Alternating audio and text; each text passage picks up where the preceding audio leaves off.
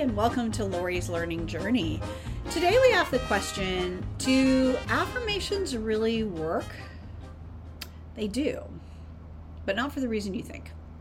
The deal is that your mind is like a giant file cabinet. It believes everything it hears, even if you don't believe what it hears.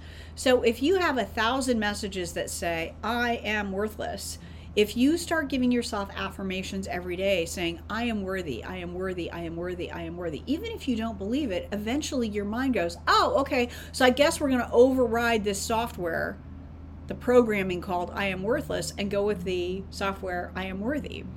And one of the ways you can uncover a good place for affirmations is if you have a habit that you're consciously trying to change and you find yourself not changing it, chances are you have an old belief that needs to be relooked at.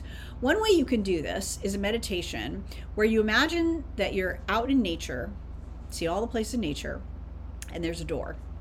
And you open the door and you go down to a basement. And in the basement is a book. And on the cover of the book, it says your name. So mine would say Lori's Beliefs. And you open the book and you read the beliefs until you find one that you don't want to keep. Then you rip the page out and rewrite the belief. So if my belief is I am worthless, I'm writing I am worthy. And I take the page that says I am worthless and I rip it up and there's a candle. And I burn the page in the candle. Then I look around the room and I look for a particularly bright color. Maybe it's a bright pink or orange. Beautiful color. Put that book away because now that color is going to remind me of this. And I come back out and now every day I say to myself, I am worthy, I am worthy. And you might even put it on a little post-it note or have that color, maybe it's a pen, around you, and it will help you reinforce that belief.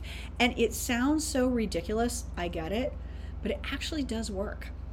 So how will you use affirmations today to help you get rid of some of your old beliefs?